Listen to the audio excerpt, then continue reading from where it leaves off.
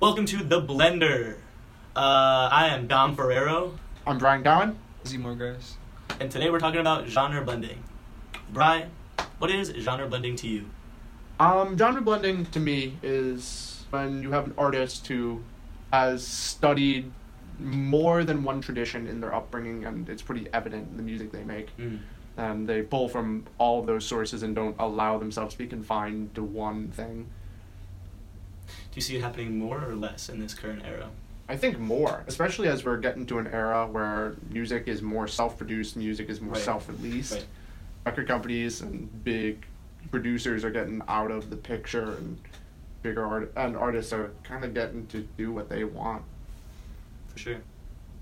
I would agree. I feel like today it's almost like necessary for people to do genre blending of any kind. Like, if it's super minimal even, just to like separate yourself from the artists in your genre. You know what I mean? Yeah. But, yeah. Yeah, which I've been saying too.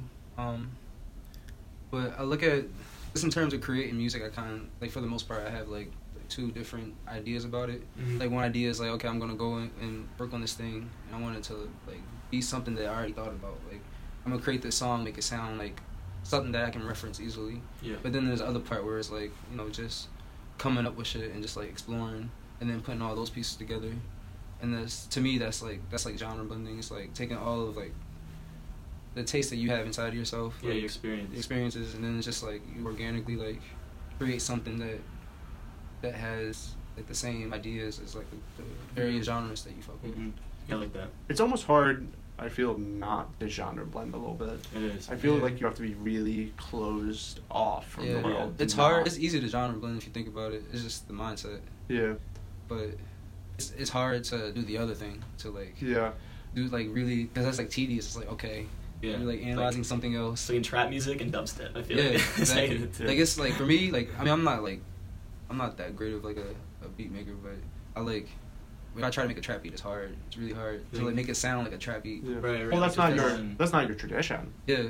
So what are you coming from, Izzy? Like, what kind of music do you? Well, bring to I your listen art? to trap music, but it's not really my it would be hard for me to make like a strictly R&B track too. Yeah. But like I've never really tried. I've tried to make a trap beat. That's what I'm saying. Yeah. But I like growing up, listened to like R&B, neo soul, hip hop mainly, a little bit of jazz, and like just like I don't know, I was into Disney a lot. So Who I wasn't? guess yeah, and like there's like aspects of musical theater in Yeah. there, and like I know that's really inside of me because growing up watching Disney. And yeah, I guess in every product of like those things nowadays, and like just in that family, it's my upbringing. That's why I like Braxton. Yeah. Tell us about Braxton a little bit. Well, musically or It's just like what A you're little bio for Yeah. the audience. all right. Well, he's from DC. Started playing sax when he was like 5 or 6, something like that. Some crazy young age. That his dad bought for him. Skipped to college. He went to college for English, I think Georgetown, for 1 year, and he decided to go to Juilliard in New York, and he went there, graduated from there. So I don't know much about his music upbringing up until the point where, like, the first time I know about his like career is him playing with Christian Scott. I think he was like a junior in college, and Christian Scott's like another genre blending type guy. If you're going to talk about genre blending, he's the guy. He was one of the not first, but in the modern era. In terms of like New Orleans and like hip hop and like just the modern. Yeah, like I feel he's one of the first guys that really put the modern hip hop thing For in sure. a jazz setting. Because like Yeah. you have Herbie, obviously, but Herbie Yeah. like was at the beginning of hip hop, and Yeah. like he's on a lot of that stuff, so it's not really the same. Yeah. I feel like he's one of the first guys looking at it from a post creation of perspective. hip hop. Yeah, For sure. exploration. Then, like, the rock side of things, I would definitely go, like, Frank Zappa, who, like, Yeah. fucking killed it with, like, classical involved in it, and Yep. just, like, weird techniques of, like, jazz, but, like, experimental, like, Yep. electronic stuff, everything. That man infused everything. But, yeah, so we're gonna talk about, these songs here. Yeah, we're gonna. Yeah. So how we're gonna do this is we're gonna look at 2 songs from the artist that we're trying to discuss. Look at one from a little bit back and one from. This is from 2018. Yeah. Mine's from 2018. Mine's like 2011 is the first one, and then the most recent is less than 15. Yeah. So we're looking at an older and a newer thing and trying to look at how the artists develop their sound. Yeah. So we'll start with Braxton. So So wait, listen to you want to start with? We're gonna just play a small snippet. You want to start with? Yeah, start with this one. The older one? Yeah, so Yeah. this is from Braxton Cook meets Butcher Brown. It's kind of like, I don't know. It's on Spotify. It says it's Braxton's album, but it seems like it's I think it's actually Butcher Brown's project. I don't know how that worked out, but I think it came out like 2015, 2016, 2015. That has to be one of his first records too. That's right? that's when he graduated college. I mean, no, but I mean, there's like recordings of him playing with. Yeah. Christian There's Scott. that Tiny Desk concert from 2013. Yeah. That he's like a fetus and sounds Yeah. ridiculous. Yeah, Alright. this is like his first like record.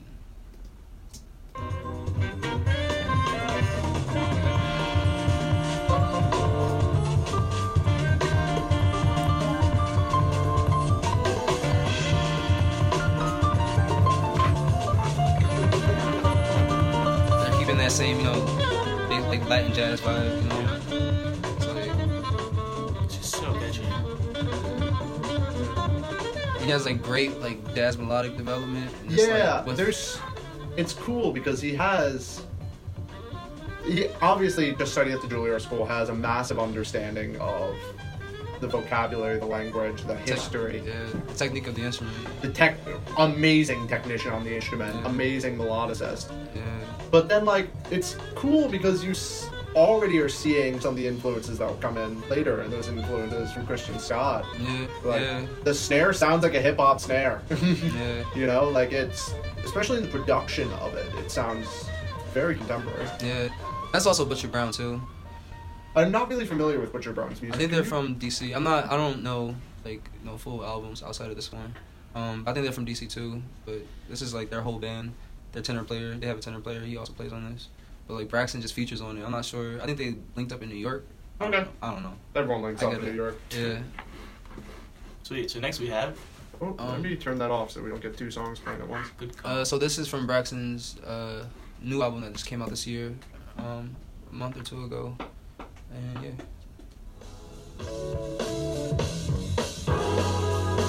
Those blown out drums, man. I don't know about them. It's an acquired taste. Definitely. I've blown out. What do you mean? Sounds like heavily limited. Yeah, it's really good brass. Yeah. Braxton's voice, though.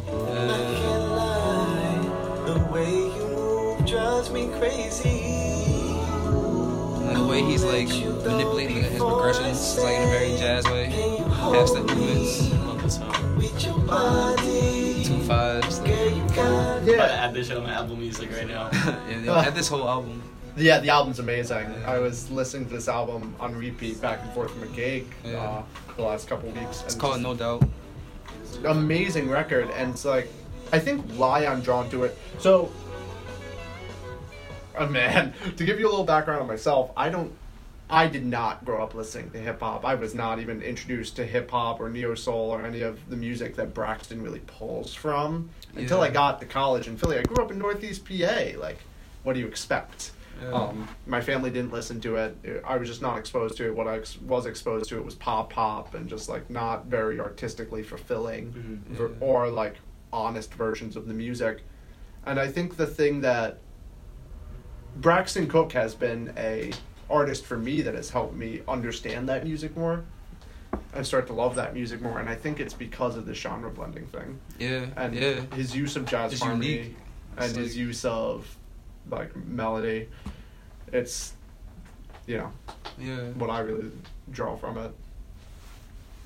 Tight. Up next, we got my favorite band, Tame Impala. They started out very psychedelic rock driven and like early 60s, early 70s driven, kind of got like backlash from being too Beatles-esque and too like Pink Floyd-esque. And their first album, Inner Speaker, we're going to hear from it. This is Solitude is Bliss. Enjoy. I feel like I'm back on the radio.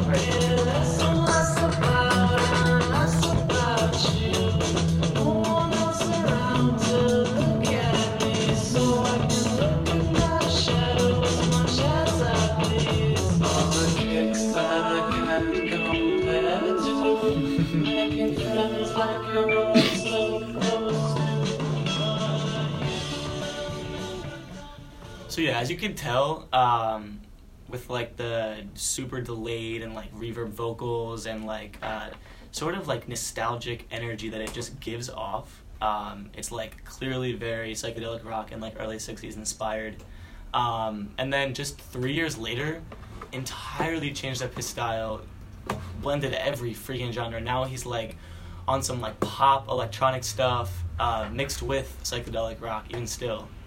This is New Person, Same Old Mistakes. Y'all love those blown out drums.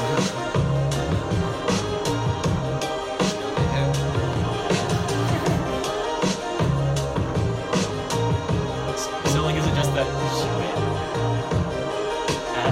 It just sounds like very clippy. It's a sound though. It's definitely a more so sound. like the kick and the bass probably. That's what I said.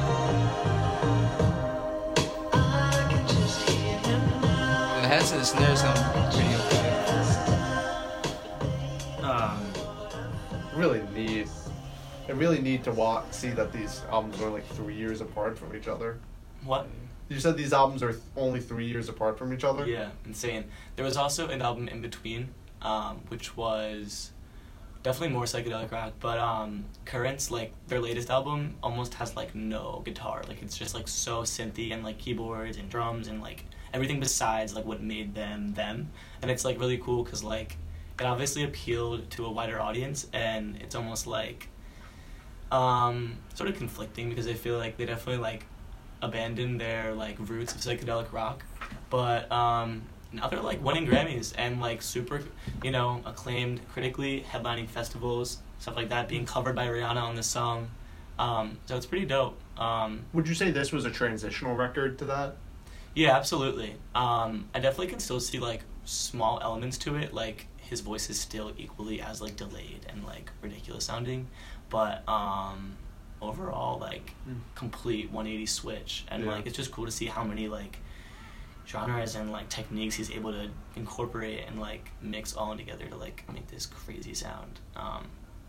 Yeah, I think that's another thing, like both of these songs are kind of they're a little bit in a genre, but I think something with genre blending that's cool to talk about and cool to think about is like sometimes the context of the artist that we think of them as. So with Braxton, I'll go back to him just because I know him better. We think of him a lot as a jazz saxophonist, but then he makes a record that's very neo-soul-y. sure. Yeah. Just the context of him being a jazz saxophonist makes the neo, even if it was like even more straight ahead neo-soul, That's but genre that blending. makes it genre blending Yeah. because we already have this thought of him. Yeah. Exactly. It's like in terms of like the music and just, you know, more specifically the progression is very jazz, you know.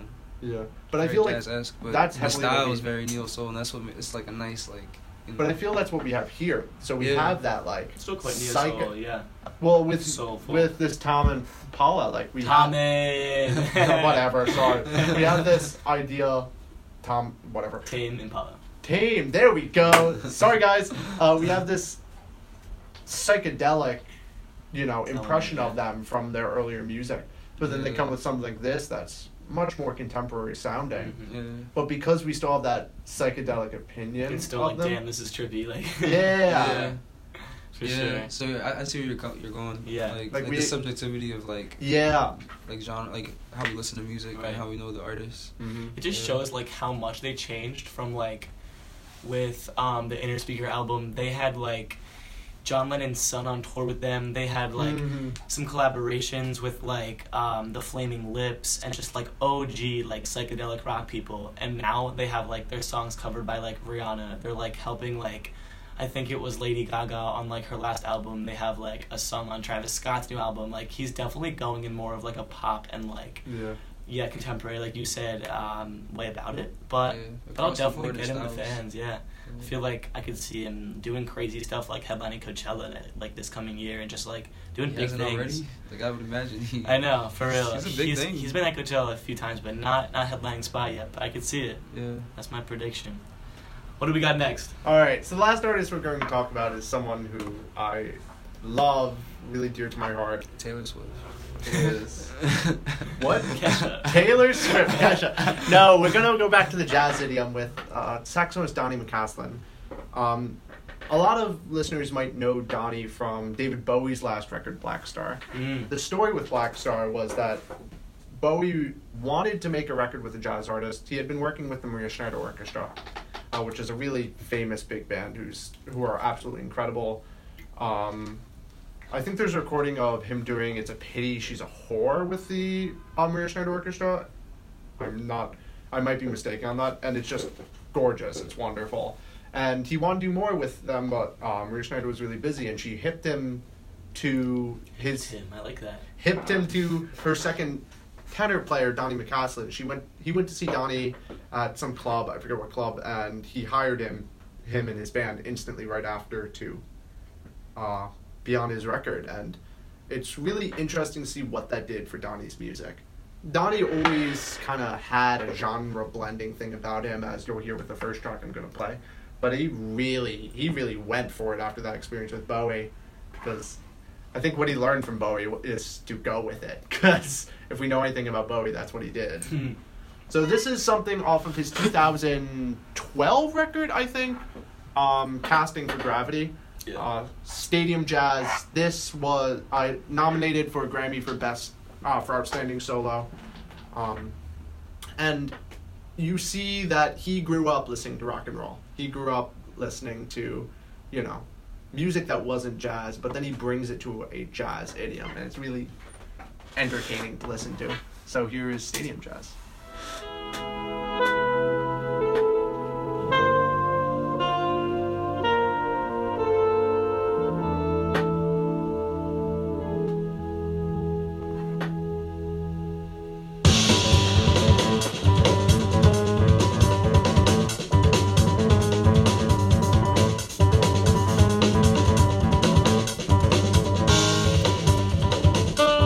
Never get tired of Mark Juliana's drums on this. He's a bad dude.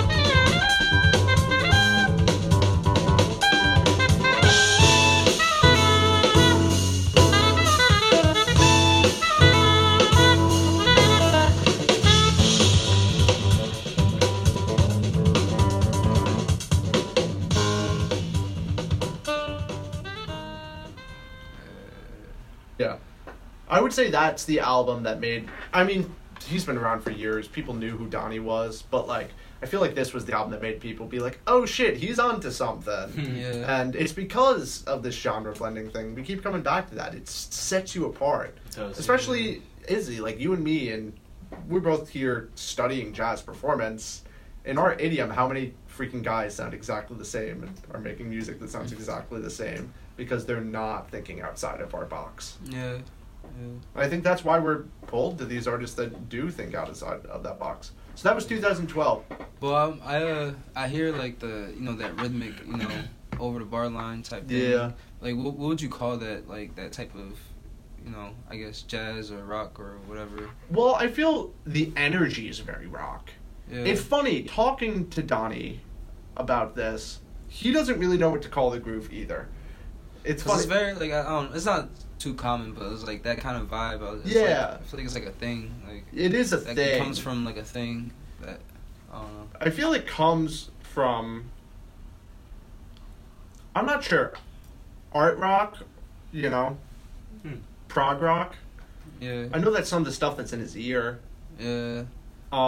It's funny. At the same time, it has very strong jazz. Even the groove itself has a very strong jazz thing about it too. It's like a jazz drummer playing it. So it's But Mark Juliana ain't just a jazz drummer. He's everything.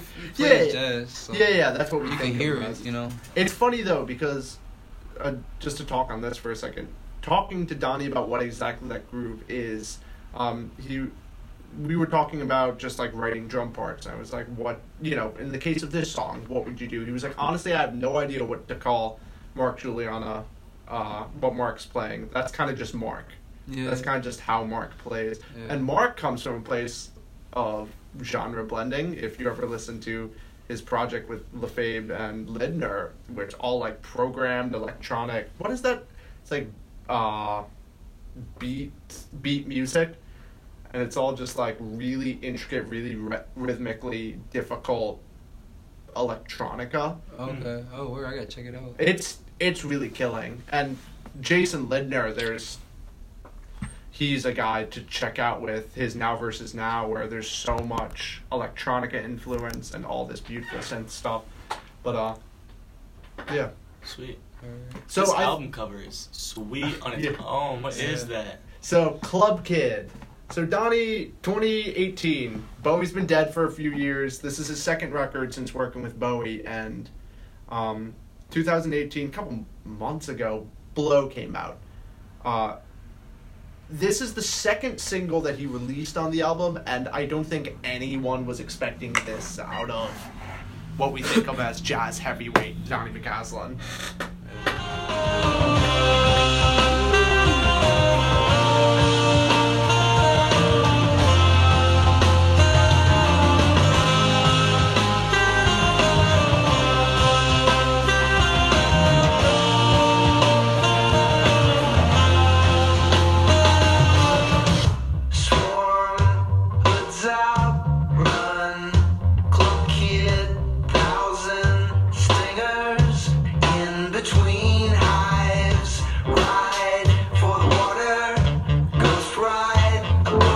Low-key like a Radiohead vibe. Yeah. And like, what's that one band, Linkin Park? It reminds me of them too a little bit. The vocals, I can see it. Yeah. It's so he credits Radiohead on a lot of his albums as a big influence. And Well, Deadmau5, he Okay. For Oh sampling? yeah, especially Deadmau5. or no, just as like someone he listens to and someone that's really Like an in his ear. influence. And like you definitely get that from this. Yeah. It's admirable to like shout out your influences like that. Yeah. You're like, I'm picking from this. I feel like that's a very jazz musician thing to do. Is It's it? a very Yeah. jazz musician thing. They're just like traditional That's cool. music thing to do. That's also another cool. I was just reading. Downbeat has a great article about this album, and one of the coolest things is he. So after working with Bowie, he was inspired by the fact that Bowie listened to everything, and if you guys know it, like if you know anything about Bowie, you know that he had his ear everywhere, Yeah. and in all forms, and he genre blended even really he's the king of this because he genre blended Seriously. even into like his performances. Like he knew who the best avant-garde fashion designer of 1984 was, and you best bet that person was designing costumes for his shows. He knew the best choreographer of that year, and you best bet that was the guy doing the Right. choreography. So it, the Donnie learned from that, and he talks about in this article in Downbeat about how he just loaded his phone with a whole bunch of shit he didn't really listen to before. Like Nine Inch Nails is one on there that I was just like completely blown away by, and yeah, so That's cool. he had his ear in a lot of places, and it made something really interesting. Yeah. Like there's a That's genre blending. genre blending. So yeah. What's our closing thought? What did we learn from this? Three totally different artists. Yeah. I did learn something. I feel like to stay relevant in this millennia, you need to genre blend. You need to like, For the sake of art. yeah, you need to just For like the sake of open it art. up. You need to like separate yourself from artists, captivate an audience, give them some shit they've never heard before, and just like create your own thing with like your own experience and your own taste. Yeah, I'm really realizing that listening to these three artists, like, Yeah. it's really about, getting what's in your head, your influences, and just letting them freely come out in your creations, It's not hard, it's just about letting go. Yeah. Something Tim LaFave said in that Downbeat magazine article, just go for it. Just go for it. Just go for it. And And with that closing thought, this is The Blender. I'm Dom Ferrero, Izzy Moregrass. I'm Brian Cowan. signing out.